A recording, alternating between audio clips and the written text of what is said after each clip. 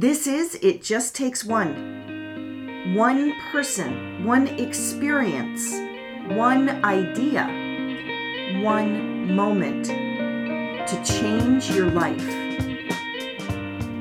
Here's what's coming up on today's show. I wanted to kind of grab somebody gently by the shoulders and say, can't you see? You are such a miracle. You are a piece of the divine. God made you for a reason. And, not only your body and the physical chemical nature of like even just turning carbon dioxide to oxygen, like, wow, that blows my mind. But all the things. There's your physical body, but then there's the you that's you. When I turned 50, I made the decision to stop coloring my hair. My hairdresser had assured me that my hair was gray enough on its own that it would turn gray. And I finally said, enough is enough. It's truly one of the best decisions I ever made. However, at the time, I received a lot of resistance from other people. A lot of people wanted to tell me that I shouldn't do this because it was going to make me look old. And, why would I do that? Why would I want to look older than I am? And it made me think at the time, it made me think a lot about these expectations and idealisms that we put on women in our culture, that we need to look younger, that there's something great about looking an age that you're not, or trying anything in your power to look that way. And that extends to things like weight loss as well, that there is an expectation that we need to be a certain number on a scale or have a certain type of athletic form if we're going to be pretty and beautiful, or that we have to wear, a certain size jeans. Otherwise, there's something wrong with us. I could go on and on about why we do that. It's not healthy, certainly. But I'm bringing it up today because my guest on today's episode is Lizzie Merritt. Lizzie Merritt is many, many things. She is a life coach. She is a professional weight loss coach. She is a new best-selling author of her book, You Are a Miracle: How to Lose Weight and Love Your Body Too. And she's also one of my closest friends. So this was an absolute treat and an honor to be able to talk with her about her book. And if you have ever struggled in any way with the expectations that society puts on us and felt like there was something wrong with you, or that was something that made you not worthy because you didn't meet those expectations, then you are going to love this conversation. I will let Lizzie take it from here, and I'm going to just invite you to sit back and listen in as Lizzie Merritt shares her story.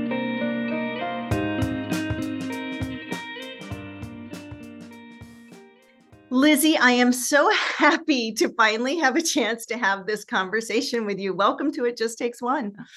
Thank you so much. I'm so excited to be here.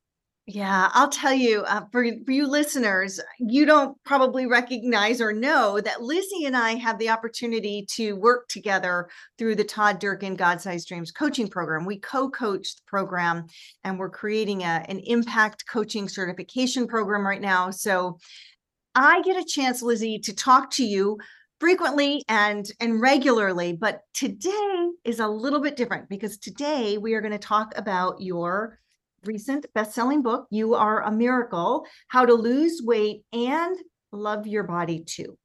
Love this book. So excited to talk with you about it.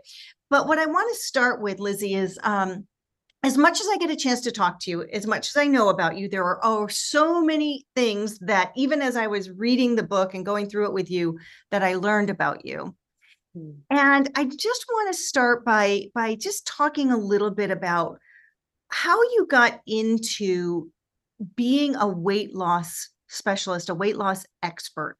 What is it? Tell a little bit of the backstory. I knew some of it, but even as I read the book, I learned some new pieces of that. So I'd love for you to start there and share a little bit about how you got into this practice to begin with. Well, thank you, Kelly. And thank you for the opportunity to be here. And I know the listeners right now can't see me, but I just like beaming with a huge smile and get the chance to chat with you, as I am so blessed to do on a regular basis. So it's interesting as well that you refer to me as a weight loss specialist, because I would almost refer to myself as almost like a person who helps people love themselves, and weight loss is a lovely byproduct from that. So how did I get into that? I was an athlete growing up, and that was great. And I got married and had kids, and put on some extra pounds. And a friend of mine took me out for my birthday one year and said, "What are you doing next month? Because I'm starting the Stroller Strides franchise, and you have to come." And I said, "Well, I guess I'm coming." And so I went to her Stroller Strides franchise, and we worked out together, and this was wonderful. And then she needed to have some relief for maternity leave and asked me if I would coach in her place. And I was like, "Yeah, great, I can do that." And it turned out that I loved it. I had no idea that I would enjoy teaching fitness. And at the same time, the longer I did that, the more I stood up in front of the class, the more I felt like such an imposter, because I was struggling on the inside. I did not feel comfortable in my own skin. I did not feel like I had lost the baby weight to the place where I wanted to be. And I felt like I felt this kind of growing sense of hustle that I needed to figure this out so that I could teach it to our clients. And, all the diets, all the intense workouts, and I still wasn't seeing what I wanted to see in the mirror. And I remember, reading another diet book, how many can you count? And just feeling so frustrated and looking up one day and like, this is ridiculous. If diet and exercise are not getting me where I want to be, there's got to be more to it. There's something about what's in my head. And that kind of kicked off a journey of trying to figure out, what is it that keeps us from feeling happy and comfortable in our own skin, whether you're a size 2 or a size 20. That the size really is not the main point. The main point is, how do you feel about you? And as I began to investigate this more, I remember so vividly having a moment of doing kind of a mental exercise and trying to appreciate each organ within my body. Like, okay, my body is this machine. This is interesting. And I almost clicked. It was like, God gave me this living, breathing, self-healing organism to live inside of and experience this life through this body. Everything that's amazing comes through this body. What a beautiful gift. And the more I could feel that my body was a miracle, it made me see other people as a miracle too. And I just wanted to be like, don't you see how incredible you are? It doesn't matter what the scale says. You can be so happy and in awe of the gift that you are today. And if you want to lose weight, we can talk about that too. So good. I love that you were careful in choosing those words and saying, instead of weight loss expert, really, someone who helps you learn how to love yourself. And your subtitle is Love Your Body Too. And we could probably talk for hours about this, but it's a really curious thing to me. What are some of the reasons that we learn not to love our bodies? Where does that come from? And in your experience, what is it that leads up to this spot where we just cannot find a way to love this beautiful, miraculous piece of work that we are? Yeah, it's interesting. I think there's a couple of reasons, particularly as women, and certainly it's more and more men as well. But I'm going to speak mostly to women, is that we're kind of raised to look beautiful, but not think you look beautiful. And if you think about socially, it's a threat to think you look beautiful, because then you're egotistic. Then you would be kind of cast out of the tribe, and our subconscious mind does anything it can to fit in with the tribe, because back in survival or caveman days, being cast out of the tribe meant death. And so our brains are wired to fit in with the tribe. So we want to look pretty because that's what the tribe says is acceptable, but we don't want to think we look pretty. And the model of what pretty, quote unquote, is, at least in our day and age, is, thin and whatever it is. Back in the medieval times, it was voluptuous, but like the times are what they are. Our society tells us to look excuse me, to be accepted as beautiful, you have to look this way. And so when we don't look that way, our subconscious mind has a disconnect, a cognitive dissonance, and says, oh no, I might get cast out of the tribe. So I have to fix myself. So then we go on a diet.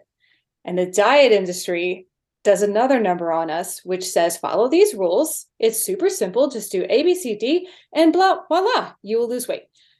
The problem is diets don't teach us what to do when it's, 4:37 and the dog just pooped on the floor and you've had a long day at work and, oh my gosh, mom just called and there's bad news about dad or whatever. And you following the rules in that moment is not part of the picture. And so we feel like we are the problem when we can't follow the diet's simple rules, because if it was simple, well, I must be the idiot that can't follow the rules. And I say that the diet is the one that's the problem because it doesn't take into account life. It doesn't teach you what to do when inevitable things happen. And so we've got, number one, our survival brain is trying to get us to fit into the tribe. Number two, when we don't fit into the tribe, diets say, just do this simple thing. And then number three, when we can't do the simple thing, which is not all that simple, we feel like we are the problem and we shame ourselves. And that shame makes us feel bad. What does our brain know makes us feel better? Sugar, salt, and fat. There we go. Yeah. I mean, there's so many pieces to that. And when I was training, one of the things people would say is, what's the best diet? What's the best diet? And I used to say, part of the problem is diet starts with 3 words that our brain rebels against, or 3 letters, right? It starts with DIE. And our brain immediately senses it and instinctively rebels against it.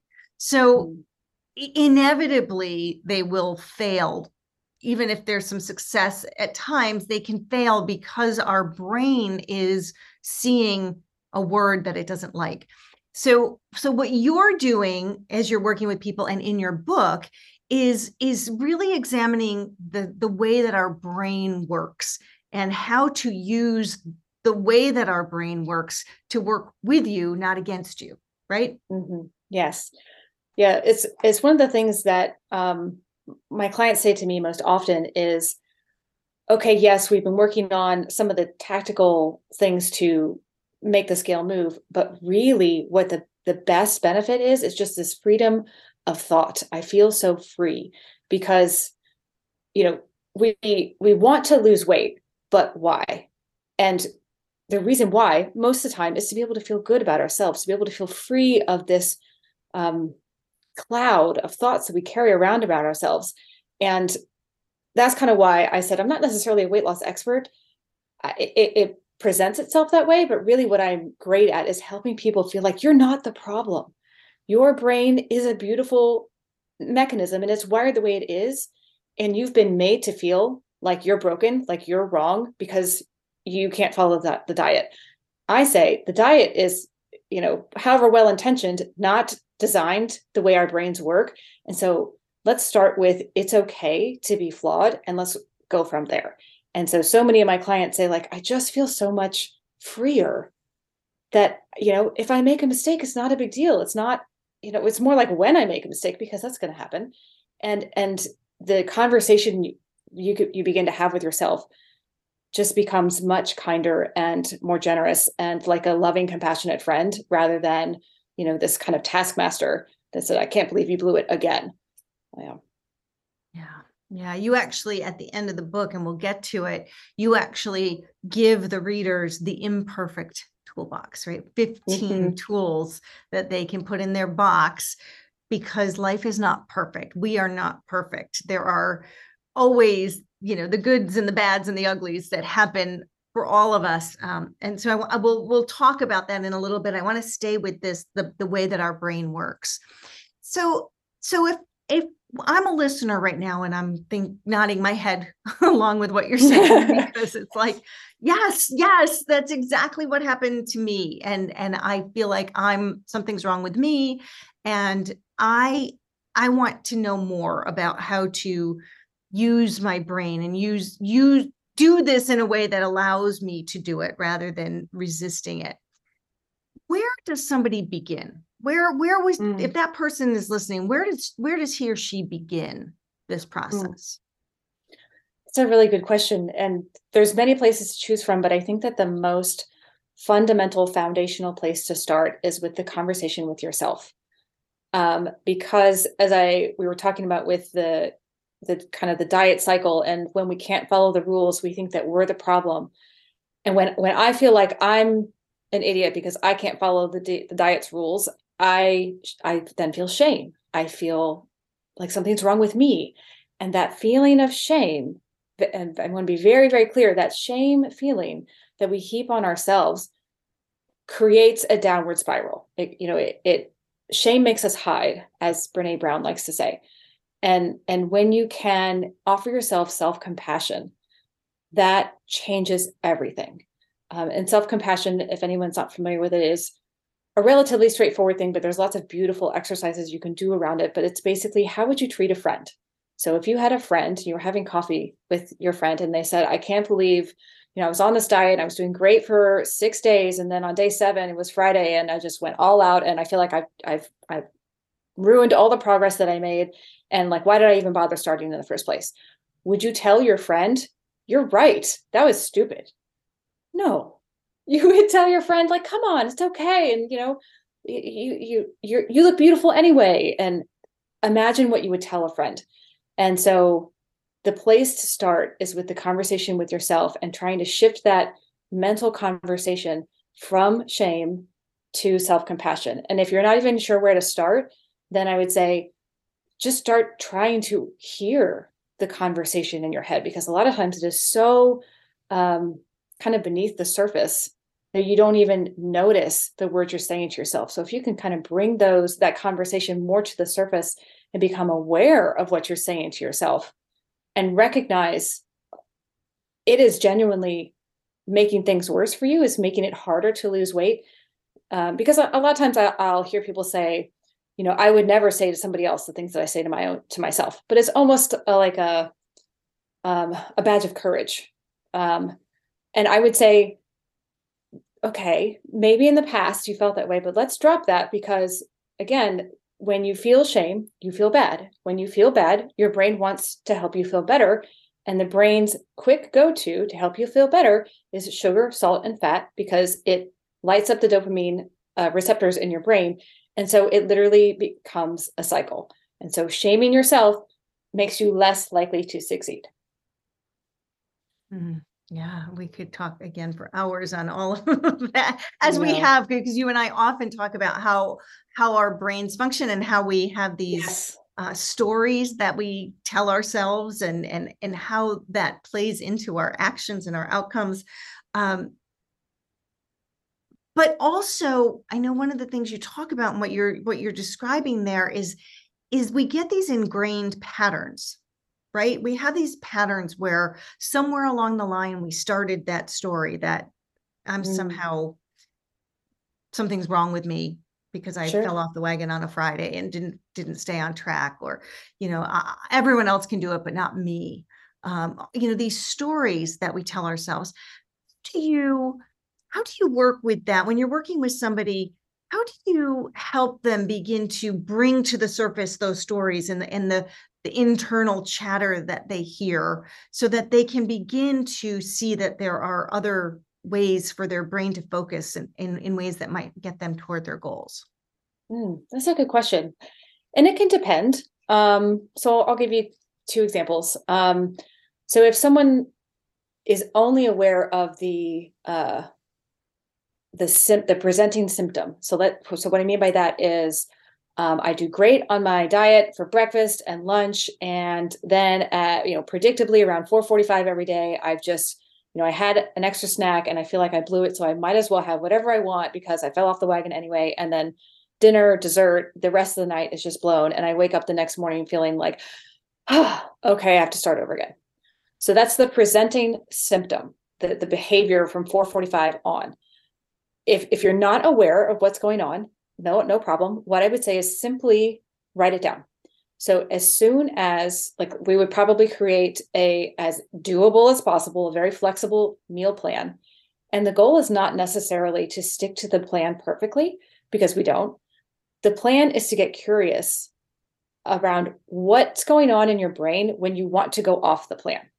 And so I actually keep a note in my phone, which is labeled note, because I have all my embarrassing, shameful thoughts in there, and I don't want anyone else to ever read it. And so I want it to be like nobody would want to read just note.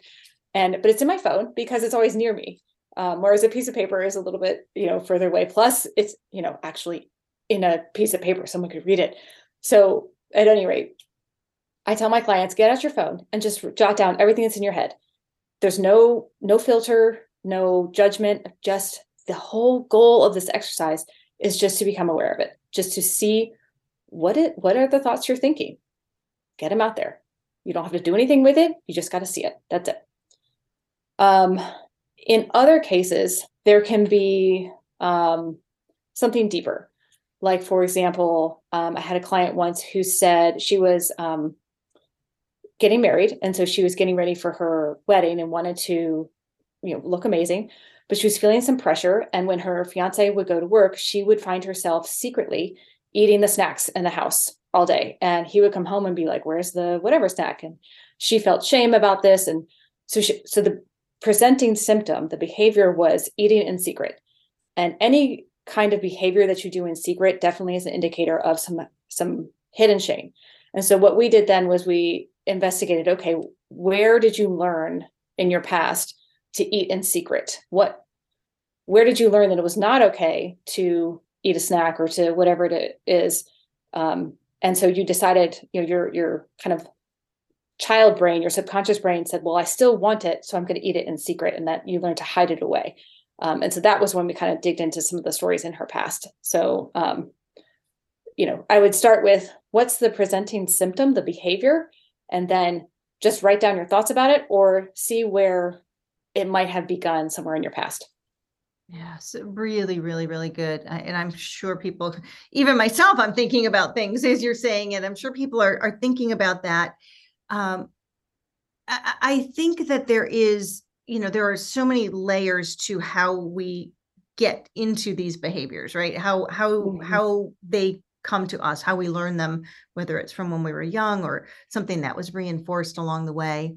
Another thing that you talk about in the book that has to do with that, not just the story, but the actual language, the actual words that we're saying in our head, but also outwardly that keep us from reaching our goals. I'm thinking of a particular example. You talk about the word but, for example, using the word but, and using it as a way of beginning to shift the story, beginning to shift that pattern that you have learned somewhere along the line.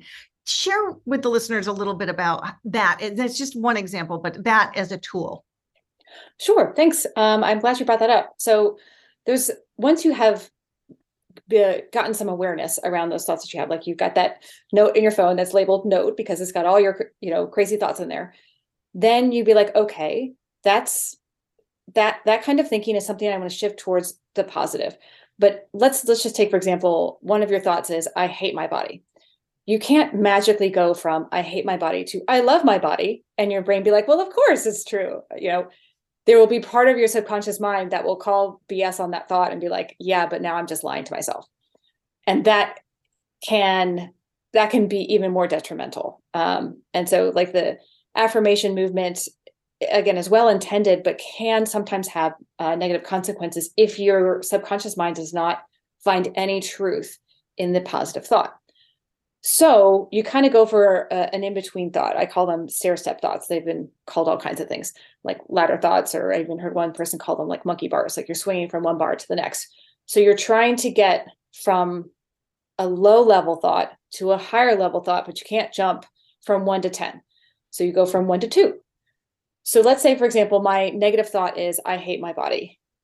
So you could use the word but, because the word but negates everything that came in front of it.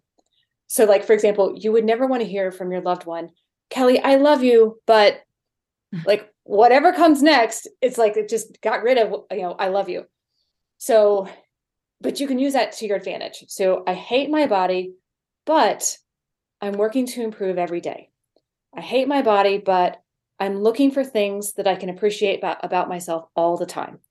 Or I hate my body, but I am, focusing on the ways that my body gives me the experiences that I enjoy in this life, whatever it is. So you can use that word "but" to negate the feeling that feels true, but it's very negative, and move slightly towards a higher level thought. It sounds so simple. And of course, my NLP background, I love this stuff. Right? Yes. It sounds so simple. Obviously, everything is a practice. But also understanding the bigger construct that you cannot go from 1 to 10 because your brain will reject that and just say, dismiss it. Right. But you can take those small steps. And that's another thing you talk about, that small steps, that 1%, right? That little 1% can multiply pretty quickly if you just keep taking that. Talk a little bit about that concept of 1%. Sure. So if you're,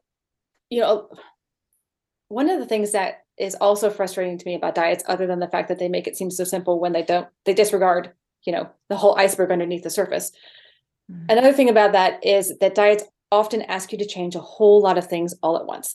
And that most definitely goes against the way your brain is wired. Because if you think about your survival brain back in caveman days, any kind of change in the environment usually meant a predator, usually meant a threat. And so our lower level, more primitive brains are wired to look for any kind of change and say, danger, change is bad. And so a diet is a change. It's a change in how you eat. It's a change in how you behave. Ideally, it would be a change in how you think, but of course, diets don't set you up that way. They just say, do this differently. And when you change a whole lot of things all at once, that's a massive change. And your subconscious mind is literally fighting against it. And so you find yourself doing self-sabotaging behaviors. Like you can willpower your way through for a while, but self-sabotaging behaviors will come up, not because you're weak-willed, but because your subconscious mind is literally trying to get you back to quote unquote normal, what it used to be, because it resists change. So the way to work with your brain is to make tiny changes, 1% changes that don't feel threatening to the subconscious mind.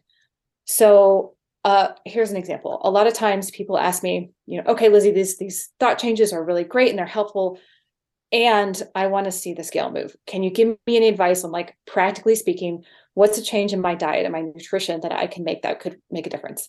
I say, okay, it's not really fair, but some foods have an outsized impact on our weight loss efforts than others. In particular, starchy carbs. So bread, rice, pasta. Those kinds of foods act like a sponge and they hold on to water in the body. Like you can imagine anything that you put in a bowl of water on your kitchen counter, and whatever it does in the bowl of water, it will do in your body. So an apple isn't going to change much. A piece of bread is going to soak that up and it's going to hold on to that water. Same thing happens in your body. And of course, you see the results on the scale. So you could take that to mean like, okay, I'm going no carb, no sugar, no flour, we're done. I would definitely recommend against that pattern. So the 1% change would be, instead of going no anything, count up how many times in a week do you have a serving of bread or rice or pasta. Let's say it's 8, for all those things. And then I say, all right, between bread, rice, and pasta, which would you miss the least? And, for me, for example, I don't eat rice very often. Doesn't matter to me one way or another. And so I say, well, I really wouldn't miss rice. I'd be like, great. How about one less serving of rice next week? That's where you start with a 1% change. One less serving of the thing that you would miss the least. If you want to take it a little further, one less serving of the, 2 things that you would miss the least. But I would not recommend cutting everything cold turkey, because that, translates to one of those massive changes. Your subconscious mind sees it as a threat and works against that. Yeah, really good. Really, really, really good. You give a lot of those kinds of techniques. And I mentioned earlier, you the end, you put the imperfect toolbox with 15 specific tips on ways to make changes that your brain will allow and accept Mhm. in a perfectly imperfect way. Tell viewers, what is the imperfect toolbox? Why did you decide to put that into the book and put it toward the end of the book? Yeah, it's interesting. Writing a book is such a journey, and the book sort of matured over time. And I began to realize that there was sort of two sections. There's the whole section on how to think differently, and then there's the actual practical tips and tools that you can use to change your behavior. And what most people are looking for are the tips and tools. Most people want that like easy fix. And I put that at the end because I want, the easy fix is not going to have a sustainable impact if you don't change the way you think first. Nevertheless, those tips and tools and tactics can be very useful. So I put them all together in a toolbox to act as again, I use the term toolbox very purposefully because I wanted to use the metaphor of here is a resource of tools you can have that you can pull out depending on the situation you're facing. There is no one tool that's going to be perfect for every situation because life is imperfect, life is messy. So here's kind of a set of frameworks that you can use and try and apply to various situations that come up in life when, life isn't perfect. Yeah, truth. Very, very true. Let me just read the titles of these just so the listeners get a chance to hear kind of what some of these tools are. Tool number 1, how to meal plan. Tool number 2, how to experiment with intermittent fasting. Tool number 3, how to make weekends your weight loss friend. Tool number 4, how to not blow everything when eating at restaurants. Tool number 5, how to manage portions. Number 6, how to reduce sweets. Number 7, how to handle a snack attack. Number 8, how to handle stress eating. Number 9, how to handle increased cravings from exercise.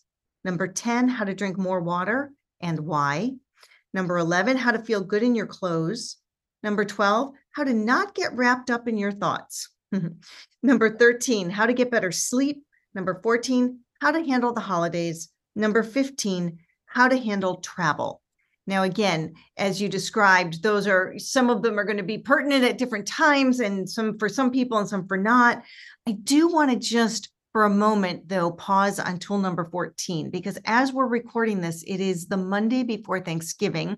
The podcast will probably air between now and in Christmas, actually, before the end of the year. So we are literally rolling into the holiday season as we speak. So maybe stop on that one for a moment and share 2 or 3 things for the holidays, some tips that might be useful for people that are listening to this right now. Sure. Where to start? There's so many different things. I'll try and keep it concise. So first, I would think ahead.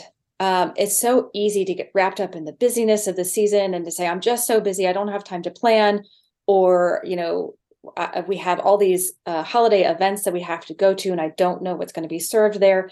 And you end up being very reactive to your schedule, to the season, to the stress, to all the things. And so do yourself a favor out of love by sitting down and just thinking out however many weeks it is of the holiday season that you've got going. When is your travel? Where are you going to be? What are you worried about? Get it out. Think about it, because those worries that we don't necessarily consciously articulate to ourselves, a lot of times it is those worries that end up on our plate and then in our tummies, because we don't want to feel the anxiety, and so we eat it away. And there's a prevalence of opportunities to eat, and so it kind of becomes this perfect storm. So give yourself the chance to think through, what am I worried about? What's coming up? Whose feelings am I worried that, I might hurt if I do this or that, or even just travel? I find travel kind of stressful. And so that's a thing. If you find travel stressful, how can you plan for that?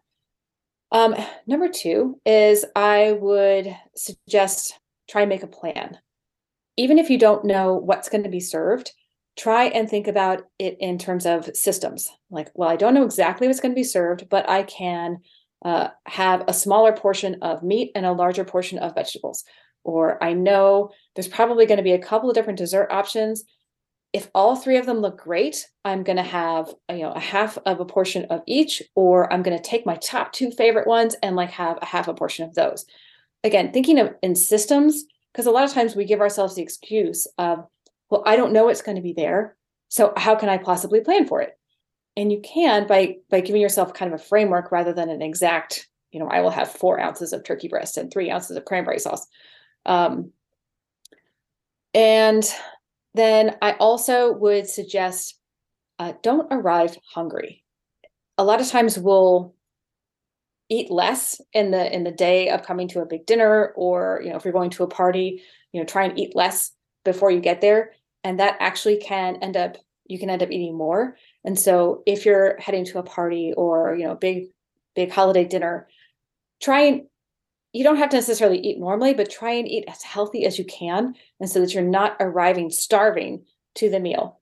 And have a plan for that. And then also think ahead.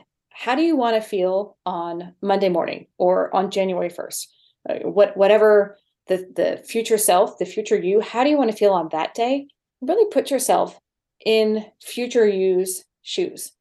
Do you want to look back on the holidays and be like, oh my God, I blew it? You just like feel so bloated and gross. Or do you want to feel like that was great and I'm setting myself up for a really good year? And then I really identify how you want to feel and then work backwards and to figure out how you can kind of reverse engineer that future feeling that you want to have. Such great ideas. And I hope that listeners are taking some notes or pausing this and going back and taking some notes. Again, 1% things, simple things, but just being a little bit more mindful about what you're doing. So we could talk on and on about all of this having to do with weight loss, but I do want to transition just a little bit and talk more about the actual book and the book process. I said at the beginning that I learned a lot about you, even though I know you pretty well. I learned a lot about you as I read the book, one being that you are a beautiful writer. I did know you had a great sense of humor, but I did not know how well you would translate that humor into your writing. There are so many funny, like almost laugh out loud moments in this book that just made my heart sing. I also learned that you are an artist, which I did not know before you began this book. You actually illustrated the book yourself, created the illustrations for this book. And that was a unique piece for me to learn about you as well. So I was discovering things, but I want to hear from you.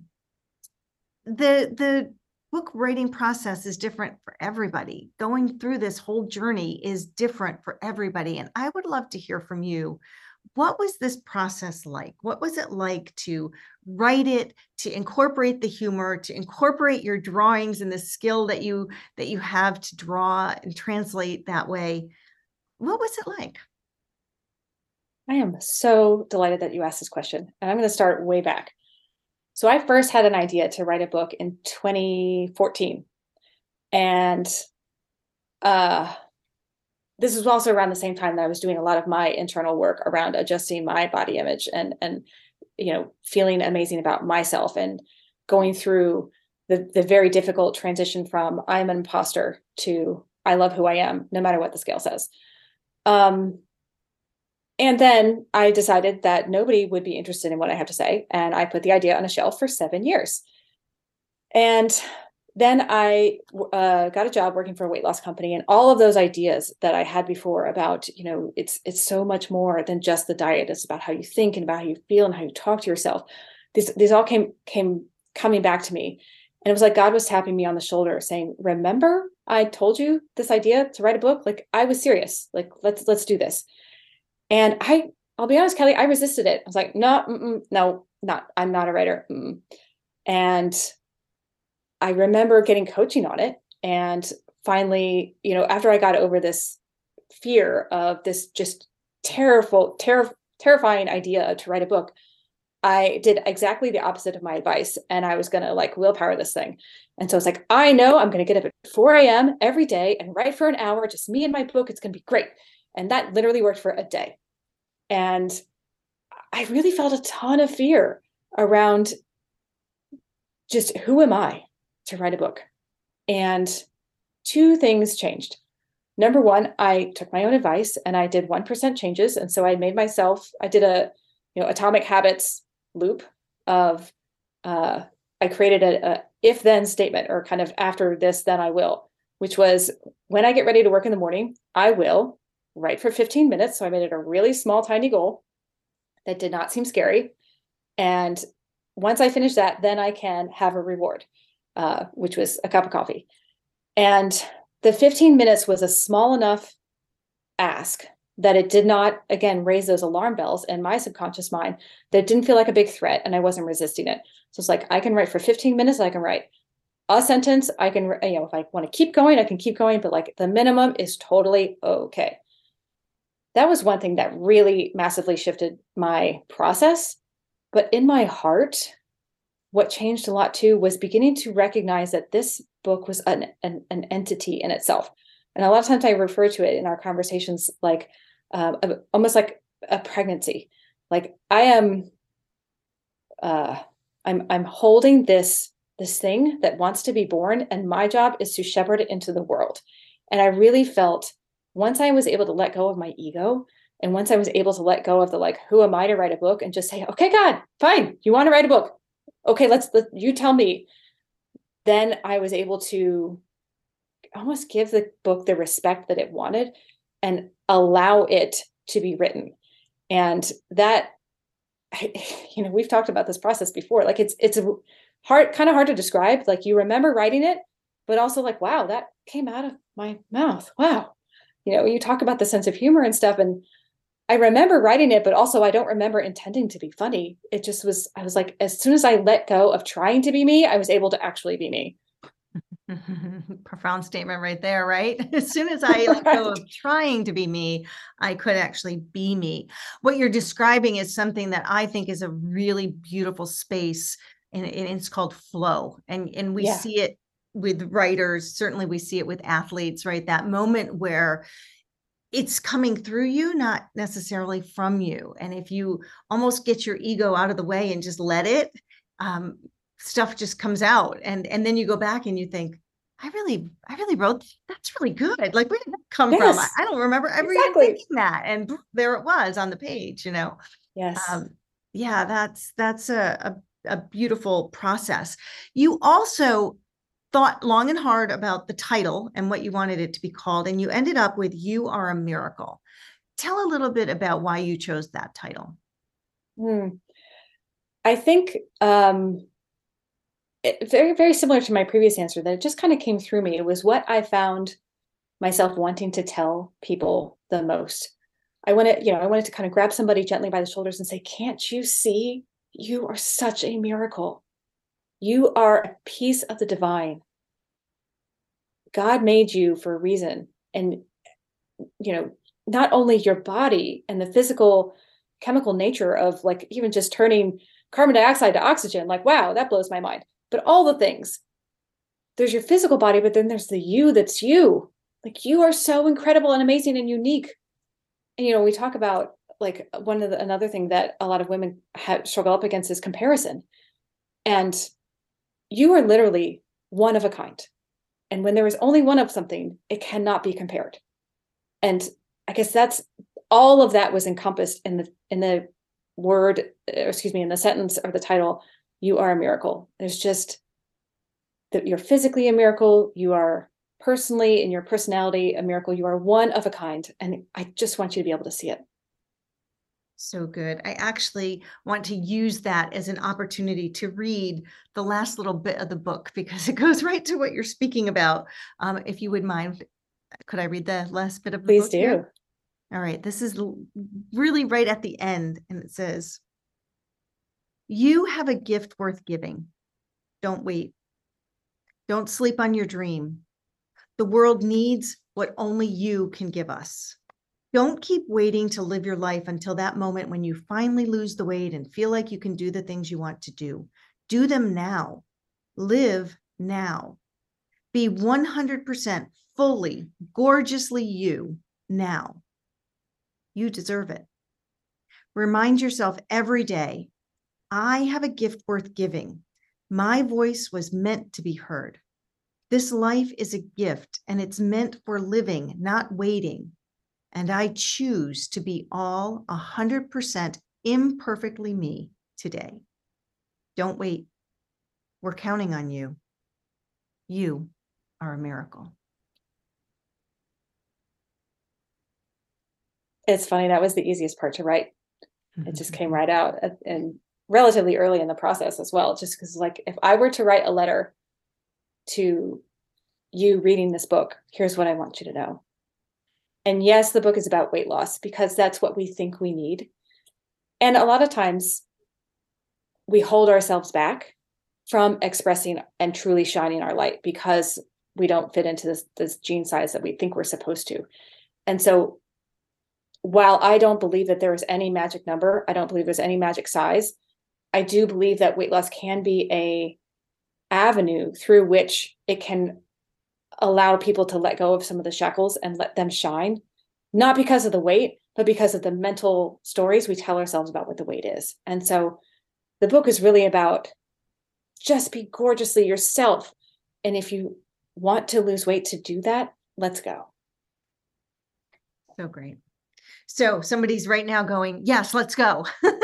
How do they get in touch with you? How can they find you so that they can really get started if they want to? Sure. My website is confidentbody.coach.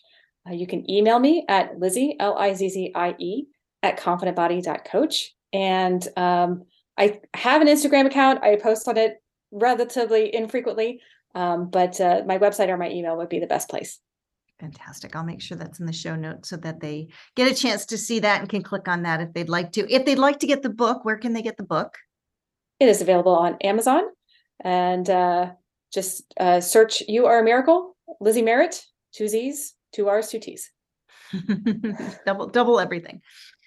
Lizzie, before we wrap up today, you know that I always like to go deep on the question about what it just takes one means. And so I'm just interested to hear your response. When you think about the phrase, it just takes one, what does it mean to you? I thought long and hard about this one. And to me, it just takes one choice. And it would be easy to think, oh, it just takes one choice. I could choose the apple or the donut. And that's not actually what I mean. I mean, it just takes one choice to choose the thought that serves you, the thought that empowers you, the thought that makes you feel a little bit better about yourself today than the thought you thought yesterday.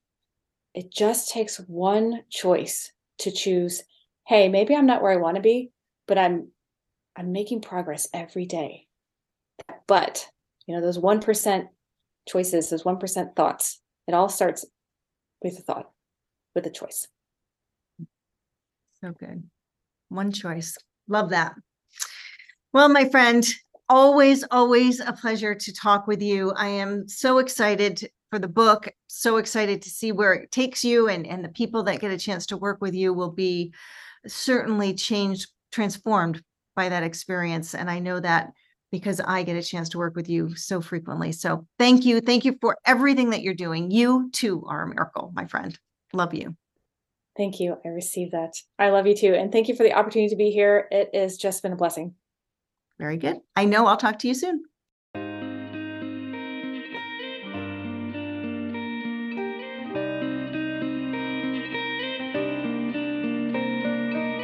I was trying to think about the most important message that I want to leave you with after that conversation, the thing that I want to reiterate so that you can take it with you as you finish this podcast today. And it occurred to me that something that Lizzie said toward the end of the episode was probably the most impactful message that we could give you. And that is this. Take some time to really look in the mirror. See the light that shines within you. And remember that you are a miracle. Such a powerful message. I hope you feel that today. I hope you take that with you. Remember that no matter where you are on your journey. And please continue to follow Lizzie. As you can tell, she's got lots of great ideas and lots of great love to share. And you can find her obviously with her book, purchasing that on Amazon, or follow her on her social media sites. I'll leave all those links in the notes below. Or check out her new podcast. It's called the Confident Body Podcast, where she gives all kinds of great insights, tips, and ideas as we continue to learn to love our bodies. That's it for me for today. Thank you so much for tuning into It Just Takes One. We appreciate you following us and following our authors here at Scriptor Publishing Group. If you or anyone you know is interested in writing a book, please contact us. We'd love to talk with you and help take you from dream to published.